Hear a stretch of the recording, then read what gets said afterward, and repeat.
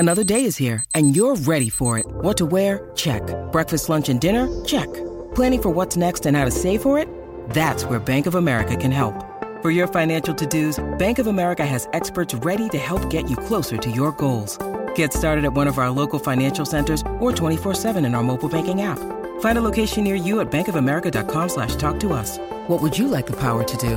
Mobile banking requires downloading the app and is only available for select devices. Message and data rates may apply. Bank of America N.A., member FDIC. Hi, this is Anne-Marie, and this is another quick tip from my 30 Tips to Distinction series, which I'm featuring on this podcast, specifically for coaches and consultants to help you go from invisible to influential, a trusted authority in your industry. The choice versus just a choice when your ideal client's ready to move forward. Here's today's tip. Being irresistible to your ideal client, what it is and what it is not. Now, being irresistible, as you would probably have assumed or know, means to be so compelling that you are hard to resist. And an online definition that I found of being irresistible said too powerful or convincing to be resisted. However, in the context of becoming irresistible to your ideal client is just that, being irresistible to your ideal client. And that means not trying to be irresistible to anyone and everyone, but rather your ideal client. Also, when it comes to being irresistible, when it relates to businesses, there are some certain areas that I'm referring to which are important to focus on. And I'm going to dive into those a little bit deeper in upcoming tips, as well as some of the other things that you should be avoiding. But today I want to look at just a couple of things that you should avoid when it comes to being irresistible for your ideal client.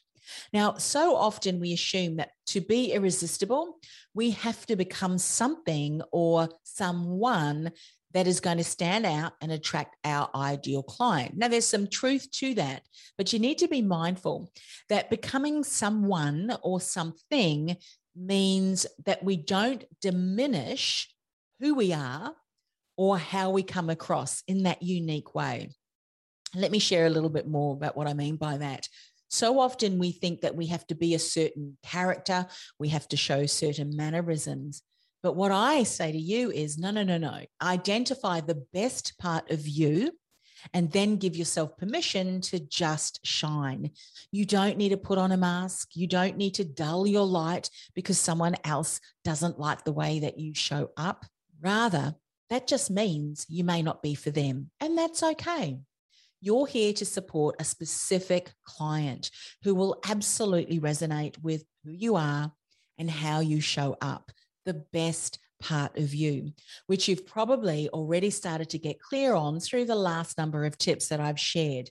The distinction triad, your unique mannerisms, your characteristics. Now, another aspect that you want to avoid when it comes to being irresistible and what not to do relates to your message and your story. And I've mentioned it before, and I'm going to mention it again because it is so important, particularly if you've been listening to marketers who've told you to do this. And that is never, ever, ever think that you need to make up a story because your current story is too boring or doesn't really work as well. Any relationship that has been based and built on mistruth, which is a lie, is not the place to start. You just need to dig a little bit deeper to find the golden nuggets of what makes you irresistible. Now that you know what not to do, tomorrow come back and we'll dive in a little bit deeper into what you need to focus on when putting together an irresistible message for your ideal client. You've been listening to another tip from my 30 Tips to Distinction series. I'll be back with another tip next week. In the meantime, this is a special message if you're a coach or a consultant. Are you struggling to stand out online? Maybe you feel unnoticed, unheard, and invisible. Go ahead and access my free masterclass on how to become distinguishable, uncopyable, and irresistible to your ideal client, even if you're in a crowded marketplace. Go to industrythoughtleaderacademy.com/distinguishable message. That's industrythoughtleaderacademy.com/distinguishable message. I'll see you in the masterclass.